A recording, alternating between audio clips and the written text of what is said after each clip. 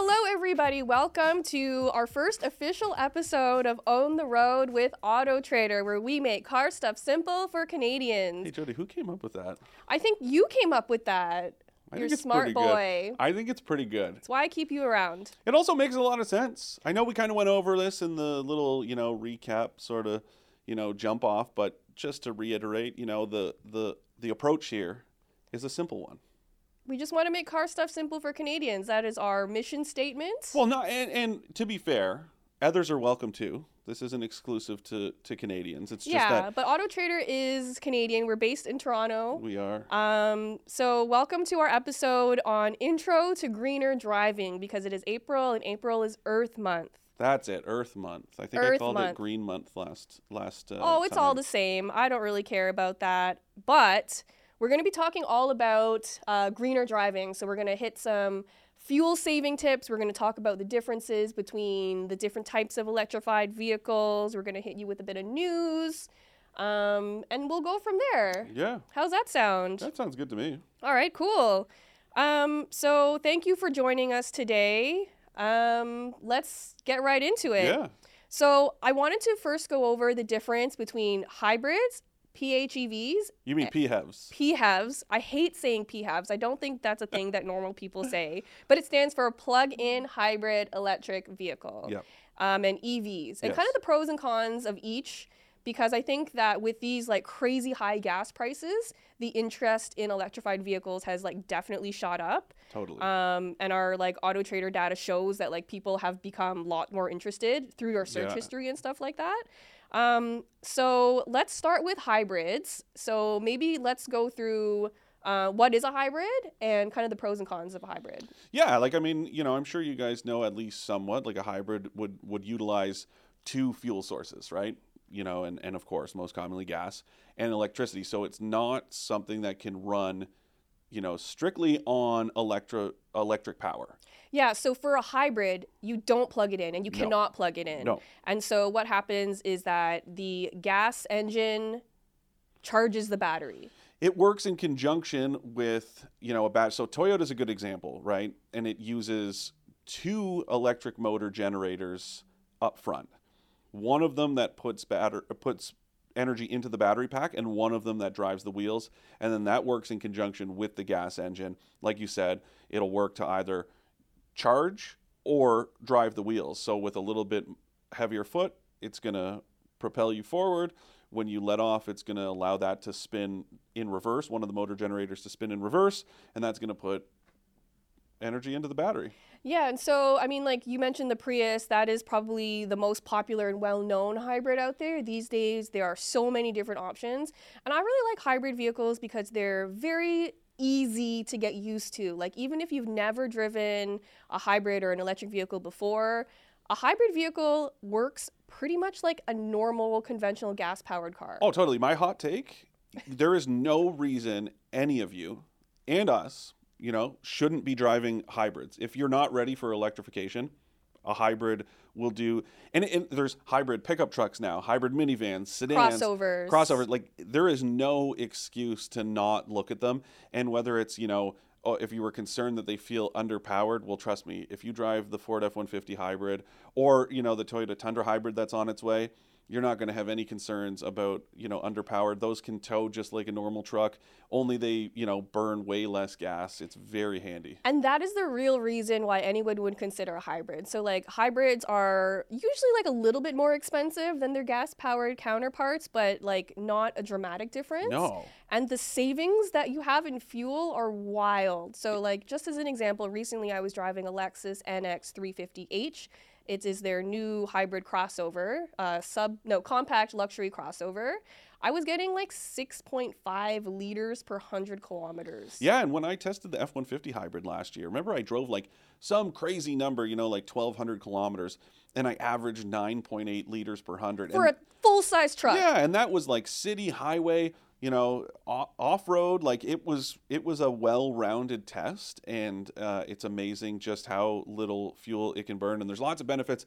They all, you know, I think automakers are aware that they need to kind of sweeten the pot a little bit. So Ford is another great example with you know, with that onboard inverter, so you can use the truck as essentially a generator to run all kinds of stuff. And you know, that's just a nice, it's handy because if you tow a trailer, you can plug your trailer directly into the truck and, you know, keep the fridge on, so you don't have to worry about how you're going to get your food to that campsite, however far away it is, because you can just have everything running and just plug it straight into the back of the truck. It's such a handy feature to have, and you even said it was like your favorite feature of that entire truck. It might still be my favorite feature of the last 2 years. Wow, really? Like, I just think it's so amazing. You know, when my friends and I went camping with the gas model, we like brought a projector and a sheet and like hung it from the trees and watched movies. That's so cool. Oh yeah, it was amazing. The way you camp is like unreal because it's so fancy.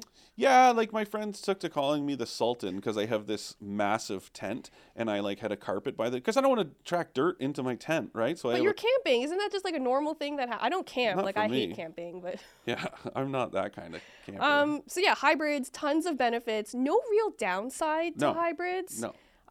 They also use regenerative braking to help charge the batteries, which is really cool. And I think, you know, that's actually something that we can our first demystification. If I could play an effect of like, you know, yeah, like this would be it. Okay, regenerative brakes are not brakes. And this is, I think, something that's misunderstood.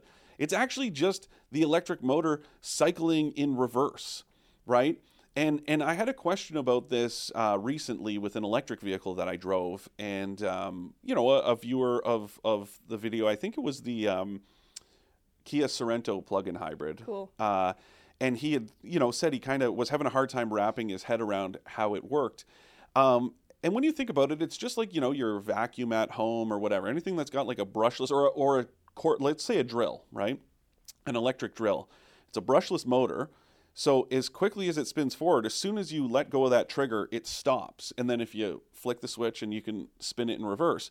Well, basically, an electric motor works in that same way in a vehicle where as soon as you let off the accelerator, as long as the regenerative braking is enabled, it'll just cycle in reverse, and that's going to take that kinetic energy and put it into the battery pack, so you're not wasting anything. And so that's hybrids, plug-in hybrids, and electric vehicles all have that feature. And it's really beneficial because it means also less wear and tear on your brakes because it's not actually using those brakes to slow down the car. Yeah, it's really, and then that you know, one pedal driving takes it a step further, so it can actually bring vehicles to a halt. Now, hybrids don't have one pedal driving, but some plug-ins do nowadays, and electric cars do.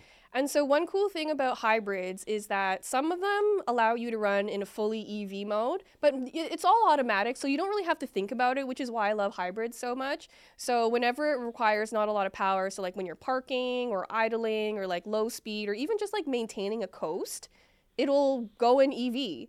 And I think that is so cool and does it automatically. Like in that Lexus I was driving, it will also show you the portion of your drive that was done in EV mode. And I was up to like 60-something% at one point. Yeah, I really do like that. And that's something that I think, again, needs to be kind of, you know, demystified in a sense, is that there's no dedicated electric driving range, which is important to note. So a plug-in hybrid, it's got a bigger battery pack. You can charge it overnight, and you might get, you know, let's say anywhere from about 25 to 60 kilometers is usually about the average. But when you're taking a look at a hybrid, it doesn't have that same capability, but it will add up over time.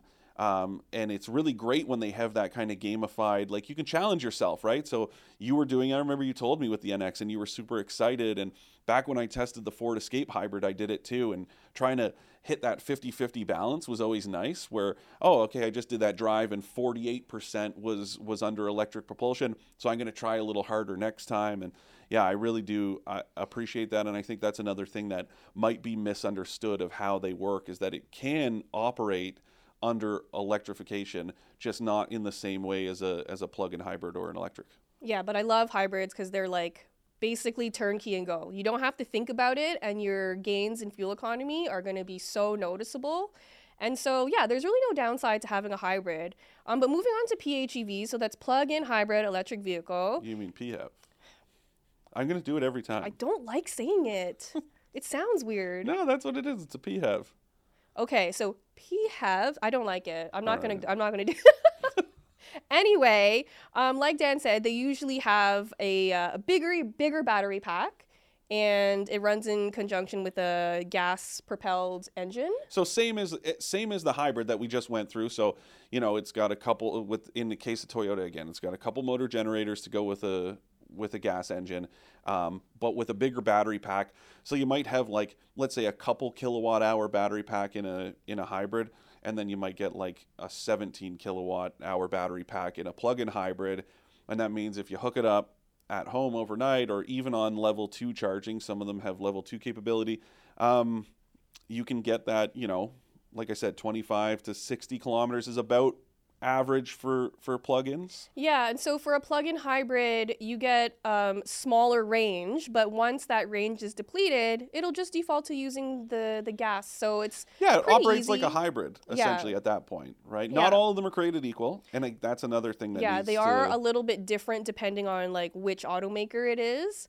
But Dan had a really good experience with that Kia Sorento PHEV that you drove a while ago, where basically he discovered that, like, unless you're plugging it in every day to maximize the time spent in EV mode, it's not really worth it, because one of the things about PHEVs is that they are significantly more expensive than their gas-powered counterparts, right? Totally. And, you know, and for that, it was like, you know, that's a good example of it, where the Sorento isn't quite as efficient. So I think I averaged right around, it was something like, you know, 9.5 liters per 100 kilometers once the battery was depleted. Whereas if you look at a Toyota RAV4 Prime, which is the plug-in hybrid version, that is about as efficient as the conventional hybrid once the battery's used up. So it just depends on, you know, the make and model, how, you know, what kind of like that series hybrid system, how it works. And yeah, that's an example of why I think for a lot of people, let's say you live outside the city and your commute is more than about 50 kilometers and you don't have access to charging at the office as well as at home, then the conventional hybrid is going to make more sense. I think for a lot of people, especially around town, a plug-in hybrid is a great option because, you know, especially with low speed, because again, using the regenerative brakes and stoplight to stoplight, that's another thing that we should cover, is that traditionally, gas-powered vehicles are more efficient on the highway than they are in the city, whereas hybrids and electrics are the opposite of that, because they can rely on that electrification and those regenerative brakes. So they tend to burn less, whatever fuel source you're talking about, around town.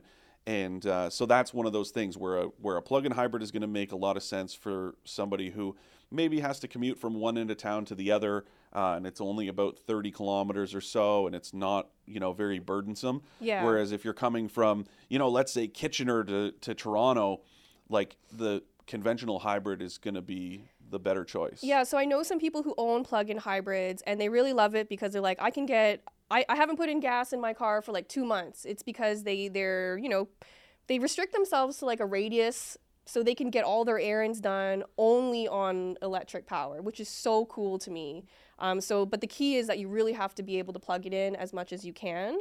And PHEVs are kind of like, PHEVs are kind of a good like in-between step between a conventional gas-powered car and a full EV. Yeah, and then, you know, it's one of those things, right? Everybody's got their preference in that, you know, in that realm. I do think it comes down to, you know, your use case, but my big thing really is, if you're in the market for a new vehicle, it's 2022, like if you're not looking at one of these, you know, alternative powered vehicles, if you can really call them that anyways, but you know, if you're not looking at a hybrid or a plug-in or a full electric car now, like it's just silly, because, you know, there's no sense in burning more gas than you need to. It's that simple to me. It's true, yeah. And so, like, for me personally, I would love to get an EV, which is what we're going to move on to next. But the only caveat is that, like, I and Dan, too, we live in buildings that don't have chargers.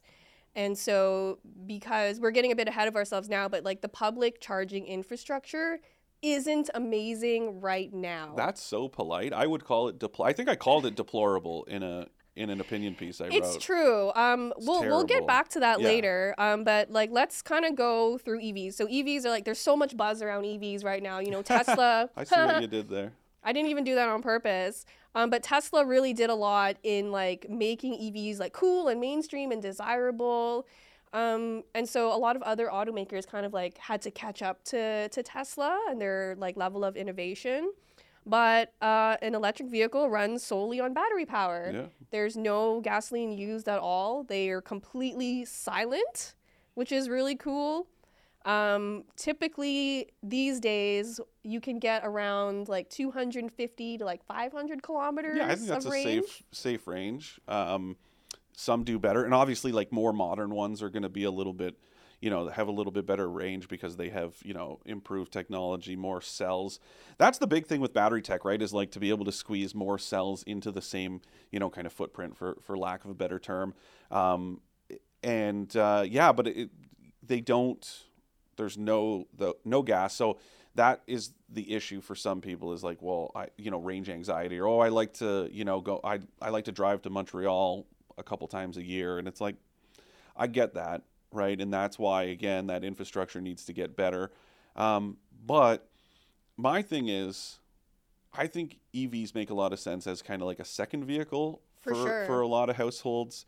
I know they're expensive, and especially now, like things aren't getting, any cheaper these days. But the reality is, what is it, 2035? The federal government has that target that internal combustion powered vehicles will no longer be sold. Yeah. And that includes hybrids.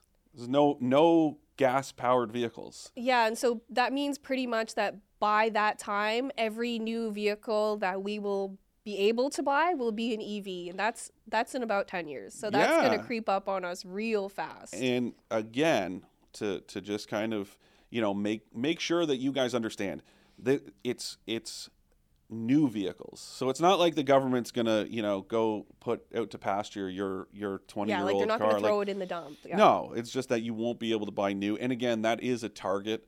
It's not necessarily a mandate like 100%. I feel like it is going to shift potentially.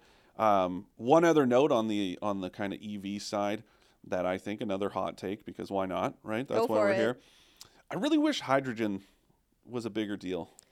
You know what? The hydrogen-powered EVs made a lot of sense in concept, but the problem is that there was zero infrastructure to support it. Yeah. There was like one hydrogen refueling system in the province? I think, so I don't think there's any publicly accessible in Ontario. Right. And then there's something like, a half dozen in BC, and then a couple in Quebec, and that's it. Yeah. So the backstory with hydrogen is that you would go to a station to refuel it. It was very fast. Yeah, like 5 minutes. To refuel a whole tank, and the only waste would be water. Yeah, literally just your tailpipe emissions is just water droplets. Yeah, and so all of the benefits of EVs were there except the infrastructure, right? That's, I think, what the failing is.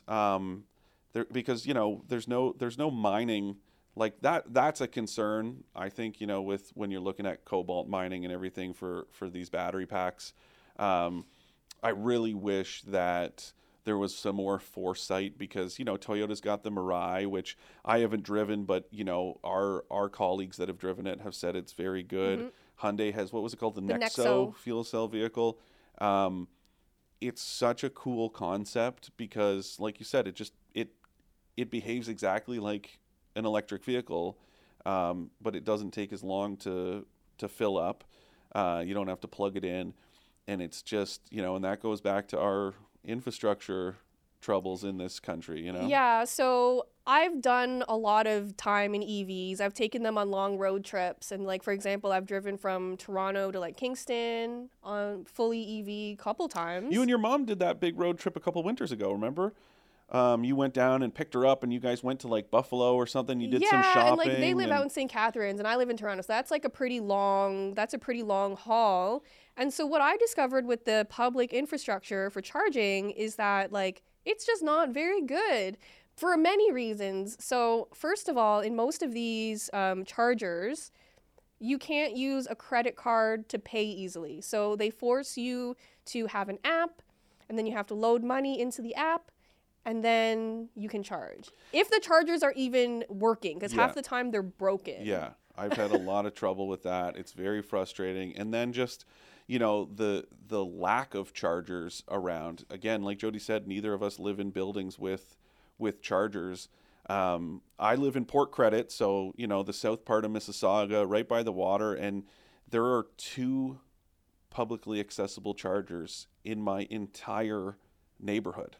It's it's very busy. And that's not enough. No, and one of them is at a grocery store, and it's like, you know, a trickle of a charger, and then another one is at a bank. Those are my only 2 options. Yeah, and those aren't even the fast ones, No. right? Those are only level 2s. Yeah, the closest fast charger is like 50 kilometers from my house. To which point it's like that you're going to spend all of your range driving to get it charged, right? And so while I'm a huge fan of EVs, I really do think that the infrastructure has to get better before, you know, EVs can become mainstream. That being said, if you have a house with a garage and you are able to install your own level 2 EV charger, it's a no-brainer for me. Like if I had that access to garage space, an EV would be my next car for sure. Yeah, so that, you know, I mean, I'm not an electrician, and of course it's going to change province to province, territory to territory, but, you know, budget a couple grand to have a level 2 charger installed at home. But the good thing is a lot of provinces and territories that offer EV rebates also offer rebates on having those chargers installed. So basically you buy one, you have your receipt from an electrician. So as long as it's not like, you know, a friend doing it for you on the side, you know, you can get some of that money back. Yeah. And that's the other cool thing. If you guys are in the market for, you know, let's say an electric or a plug-in hybrid vehicle, those are what qualify for rebates. I think that's another thing that people don't understand is it's not necessarily, the onus isn't on you as the consumer anymore. In a lot of cases, the dealers will do it for you. Yeah, they'll do all the paperwork so you don't have to. And they'll give you the money up front. Yep. So it's very cool that you don't have to, you know, kind of jump through those hoops. Lots of dealers will take care of that, and it just makes it a little easier. So let's say you buy something and it qualifies for the full $5,000 federal zero emission vehicle rebate, $5,000 off. The dealer will just knock that right off the purchase price. Yep, so it's instant savings. And that is something that I think is maybe misunderstood about, you know, the process of buying. In lots of provinces, it's really too bad that Ontario doesn't offer a rebate anymore. I'd like to see it, you know, in some of the prairie provinces as well. But BC, Quebec, virtually every maritime province, and I'm pretty sure Yukon also has an EV rebate. They vary, you know, in amounts, and then there's also that federal one. So, you know, I think that's another piece of the puzzle, right? Is that if we're going to hit that 2035 kind of target of cutting gas-powered vehicles, like there's going to have to be some, because they, like you said, they are expensive, you know? Yeah, for sure. And especially if you don't have a charger at home, charging publicly can be expensive. So it's just a lot more affordable, even after you consider the cost of installing the charger to charge an EV at home. Yeah. Like one of our writers did a comparison of how much it would cost to drive 100 kilometers. And if he's charging at home, it was like 10 times less expensive than driving with gas. Yeah, like it might cost you a few bucks. You know, if you're charging off peak, that's another one, right? Is make sure you charge overnight, you know, off peak hydro rates. It's going to cost you, you're not even going to notice it. Yeah, it's just a little blip. And so to me, I love EVs. I would love to get an EV, but it would really be dependent on my building, like offering a charging solution. Yeah. So that's our kind of breakdown on hybrids, PHEVs, and EVs. If you guys have any questions about any of that stuff, please email us at expert@trader.ca. Our next episode is going to be focusing purely on EVs, electric vehicles. So if you have any questions, let us know. I think it'll be a really great chance for you to kind of ask us things that you think are silly, but trust me, they're not silly. They're really good questions. But I did want to talk about a little bit of EV news. Yep. And so one of the biggest, most highly anticipated, like literal biggest electric vehicles coming out is the new GMC Hummer EV pickup truck. Yeah. So we just ran our first drive review. You can catch it at autotrader.ca/editorial. And this thing is wild. Yeah. It's huge. It's like, literally like 10 feet wide. Like it's massive. I mean, you know what the old Hummers look like. It's like that, except it's way more spacey looking, kind of crazy. And our writer who was down, I think it was in California or something. Arizona. Oh, Arizona, driving the Hummer EV pickup, sent me this video. And it is so physically wide that it needed 3 wipers. Yeah. It's a little, I mean, at some point, I think Chris, in his review, I don't want to give too much away because I really do think, you guys would benefit from reading it. But like he said, is it really that eco-friendly to drive an electric vehicle that huge? And he made a really good point where he was like, I don't know why this vehicle exists, but I'm really happy it does. It's so extra, and it doesn't need to be that extra, but I think it's cool that it did it anyway. So I just wanted to go through some of the specs don't make sense to me because they're so out there. So it has about over 500 kilometers of range. Great. Which is crazy considering how big and heavy it is for them to get that much range. Can you explain to me how it has 11,500 pound-feet of torque? I can, because it doesn't. I mean, yeah, I just want you to go through how they come up with that number. Yeah, so GM hasn't officially, explained it, but to kind of break it down is when you see the torque number, so, let's say a Toyota Corolla, 2-liter, it's got 151 pound-feet of torque. That's measured at the flywheel, which is attached to the engine. It's the crankshaft. It's what is on the end where, the pistons, that's what gets the whole thing moving. Yep, it's how you get power to the wheels, essentially. Yeah, and so that's where it's traditionally measured.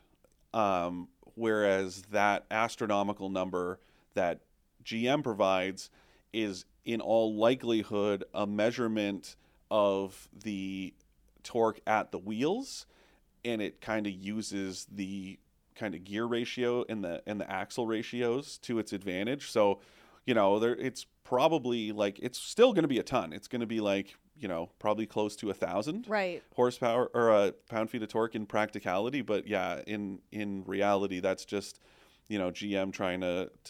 So it's basically just like a brag that's 100%. Not super accurate. Because it's actually if big heavy duty diesel trucks, if you were using that same measurement, would make even more torque than that. Okay. So that's good to know. So just when you see numbers like that, kind of think to yourself that there's more to the story. Wait, let's call it this. When in doubt, check it out. Or better yet, email expert@trader.ca. That's exactly what we should do. We want to hear your questions. And so the Hummer EV has 3 electric motors, 1 powering the front wheels and 2 powering each of the rear wheels. Yep.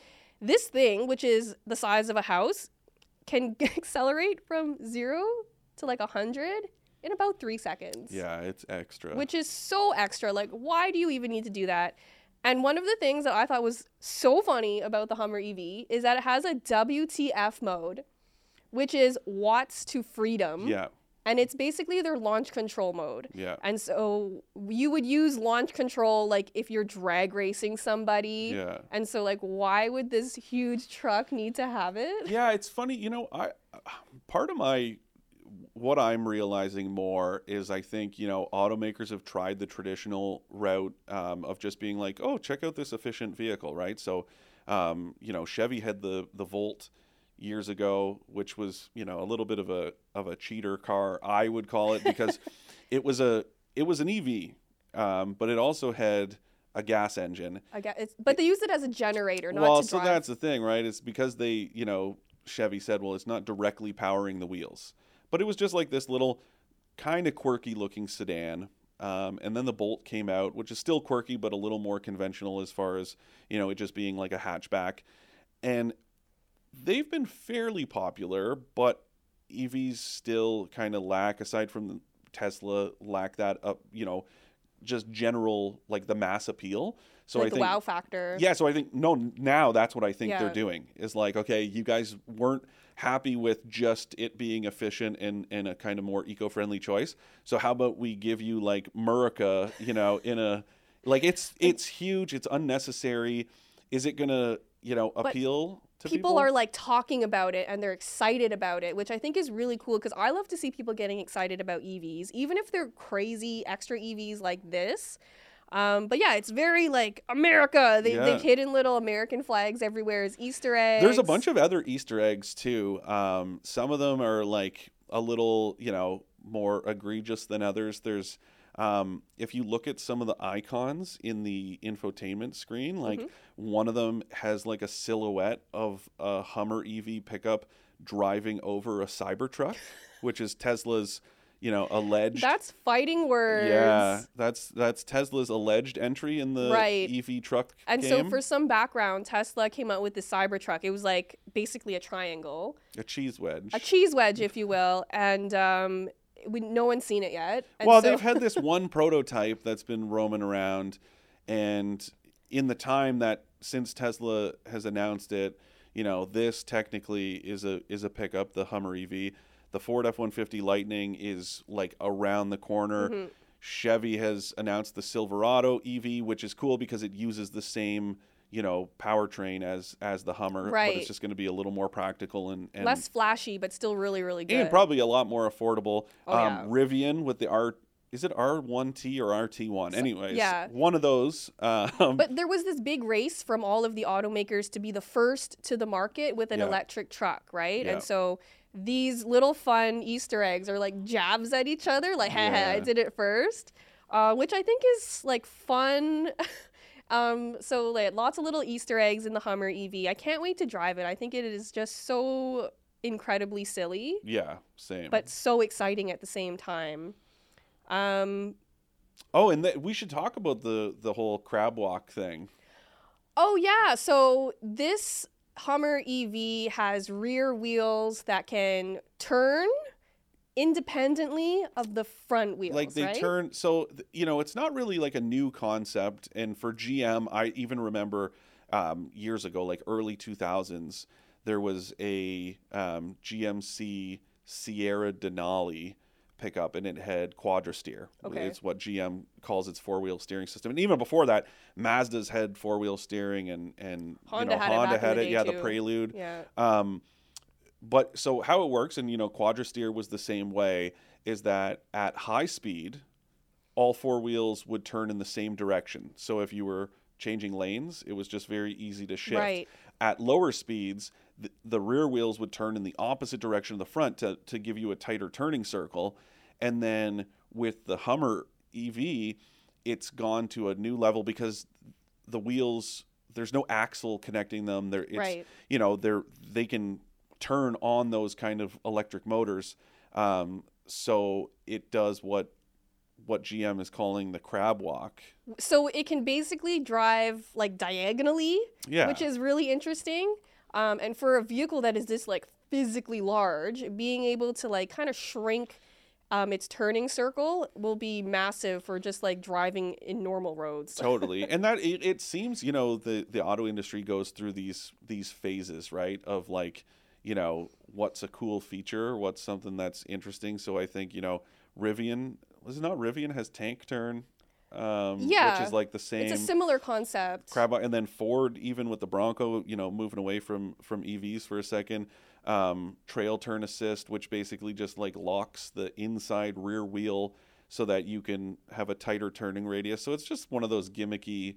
I think Chris said in his the whole crab walk thing is so silly, and like you're never going to use it. They basically made it to show off on TikTok. Exactly, like it's one of those features that you would make a TikTok about, go viral, and show all your friends and family, but like you'll never actually use it in real life. Yeah.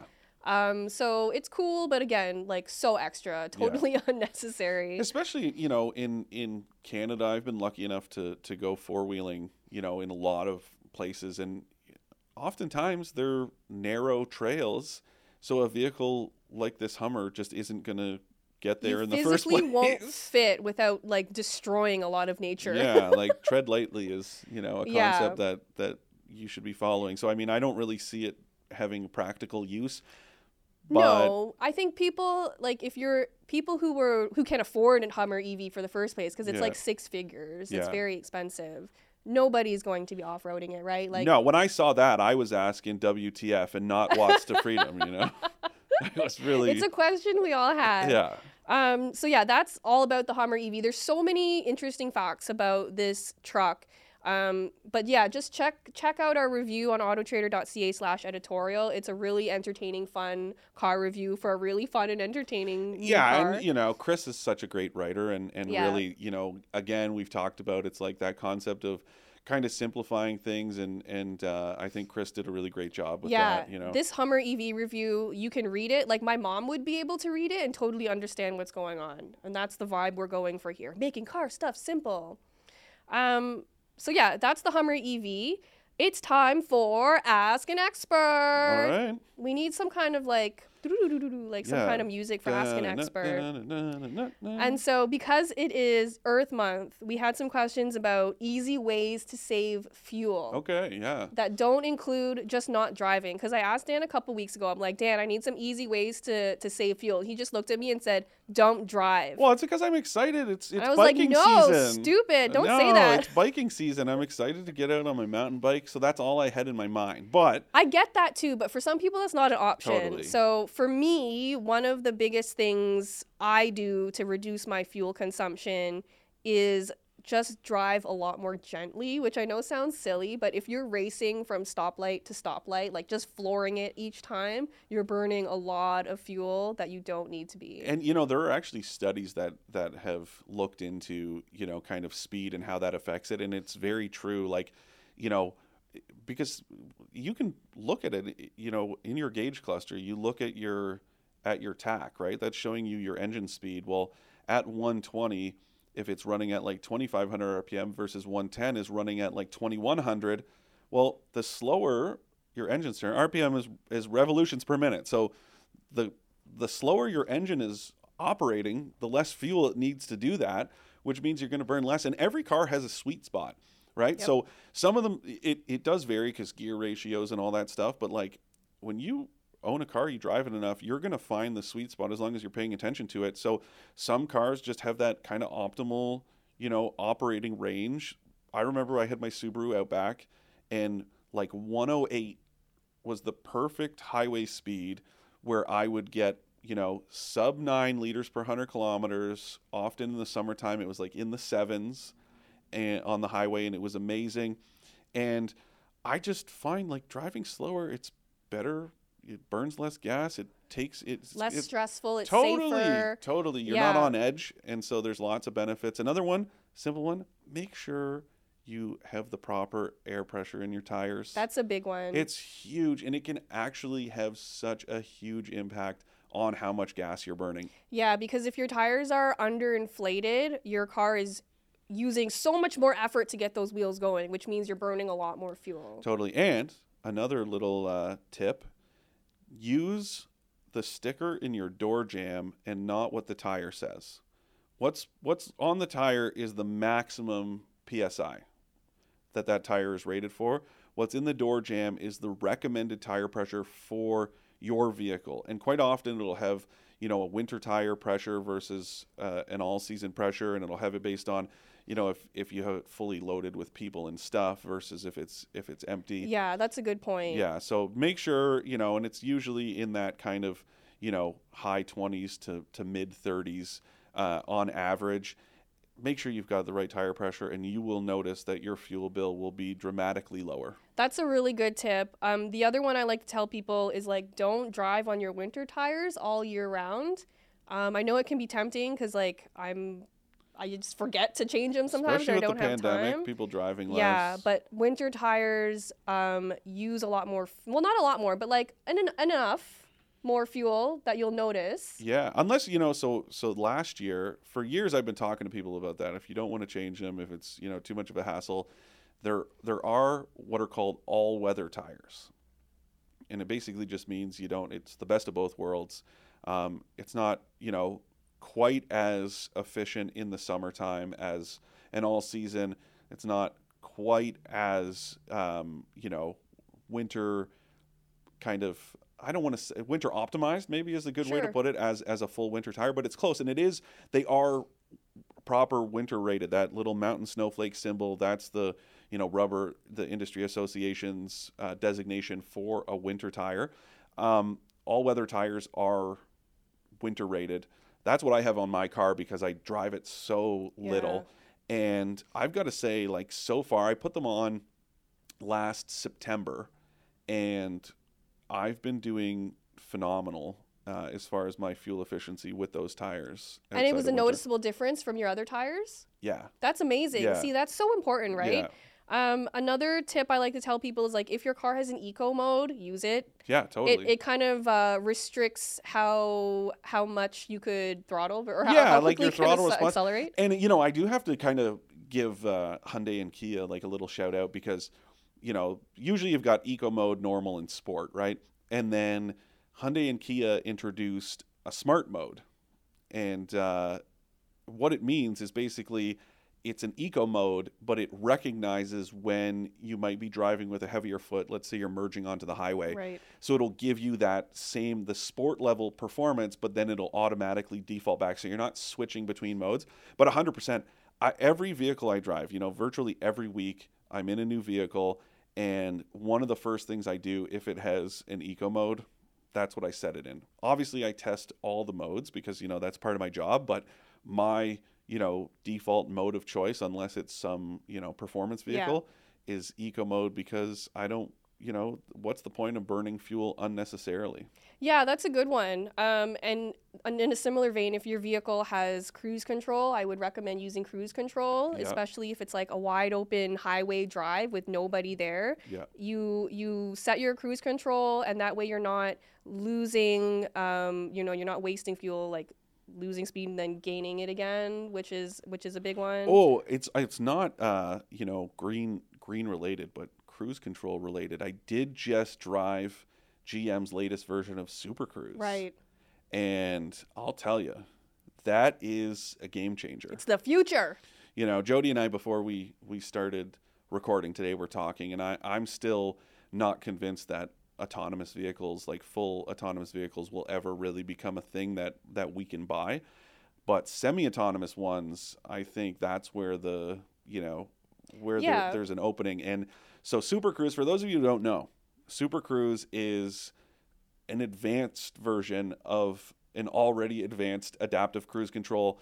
So with Super Cruise, it works on divided highways. GM so far has mapped like 320,000 kilometers throughout the States and Canada. You engage adaptive cruise control, and then you hit a button on the steering wheel, and what it does is it lets you drive completely hands-free. And as of right now, that is the only system available that you can do that with. Yeah, and so that is an important one. Legally. There are no self-driving cars. This is as close as you will get on the market right now. GM has plans to roll it out in like 23 vehicles for the 22 model year. And it uses a little infrared camera on the steering column. It's got this green light bar on the steering wheel. And then it's got prompts in the instrument cluster. But as long as you're paying attention to the road, because, the onus is still on you as the driver, it will do everything on the highway on its own. Right down to now, the latest version that I just tested can change lanes either fully automatically or on demand. So like, BMW and Mercedes, you can activate the signal stalk and it'll change lanes on its own. So you don't actually have to like turn the wheel, but your hands are still on it. With this one, it'll do that. So you can reach over and, tap the signal and it'll do it.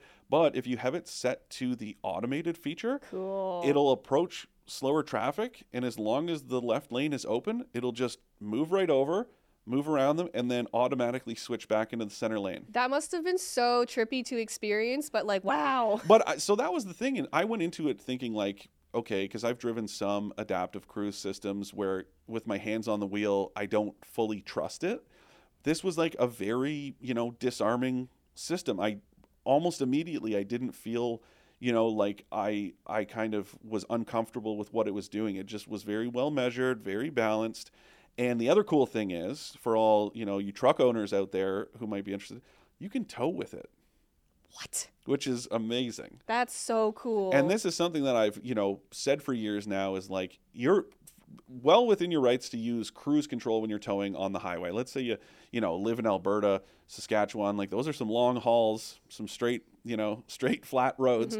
But you shouldn't use adaptive cruise control currently. But Super Cruise and Ford, to its credit, with its Blue Cruise, which is, Ford's version of Super Cruise, is apparently going to allow you to do the same thing. I didn't get a chance to test the towing capabilities, but GM is very confident that this will do everything that I experienced with a trailer on the back too. That's a game changer, I think, for a lot of truck drivers. That'll be amazing. I think this is, that's what I think the future of highway driving is one of these, hands-free semi-autonomous systems. Cool. Yeah. I love that. Well, that's our Ask an Expert segment for Own the Road. If you have questions to ask us, please send them to expert@trader.ca. We're going to pick a couple and try to answer them in every single episode, so we would love to hear from you. You can find our content on autotrader.ca/expert. We have news, reviews, how-tos, top 10s, expert reviews. I already said that. Lots of really cool stuff on there. We're on TikTok because we're cool. Yeah. You'll see Dan and I a lot on our TikTok. You can find us on YouTube. Yep. All of your regular podcast subscribers. And our next episode, we're going to be talking specifically about EVs, electric vehicles, because there's so much to go through. Yeah. So I'm really excited about that one. Some other, EV news that'll still be pretty fresh, I think, is, GM just announced big plans to produce electrified vehicles in Oshawa, and LG and Stellantis, so the former Chrysler Corp / former Fiat Chrysler. There's a big new battery plant being built in Windsor, and that's really cool. And Ford has said that it plans to build electrified vehicles in Oakville as well. Cool. And, it's something I was thinking about this morning, right, is that, a lot of talk about we need to kind of work on our national, electric vehicle strategy. And as much as that's true for, ownership and infrastructure, the auto industry really is centralized to Ontario, and that's just proximity to Michigan, the Rust Belt in general. There's so much auto production around there. But, it's cool to see because Toyota builds hybrids in Cambridge and has for a long time, and is now building that Lexus NX that you just drove.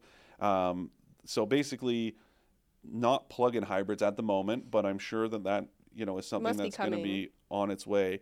But it's great to see, these big automakers making some investments in Ontario auto manufacturing to have some of that produced right here at home. I think that's super cool because it helps future-proof our local manufacturing scene, which is so important to the economy. So I love to see that. Yeah. But thank you so much for joining us on this first episode of Own the Road with Auto Trader.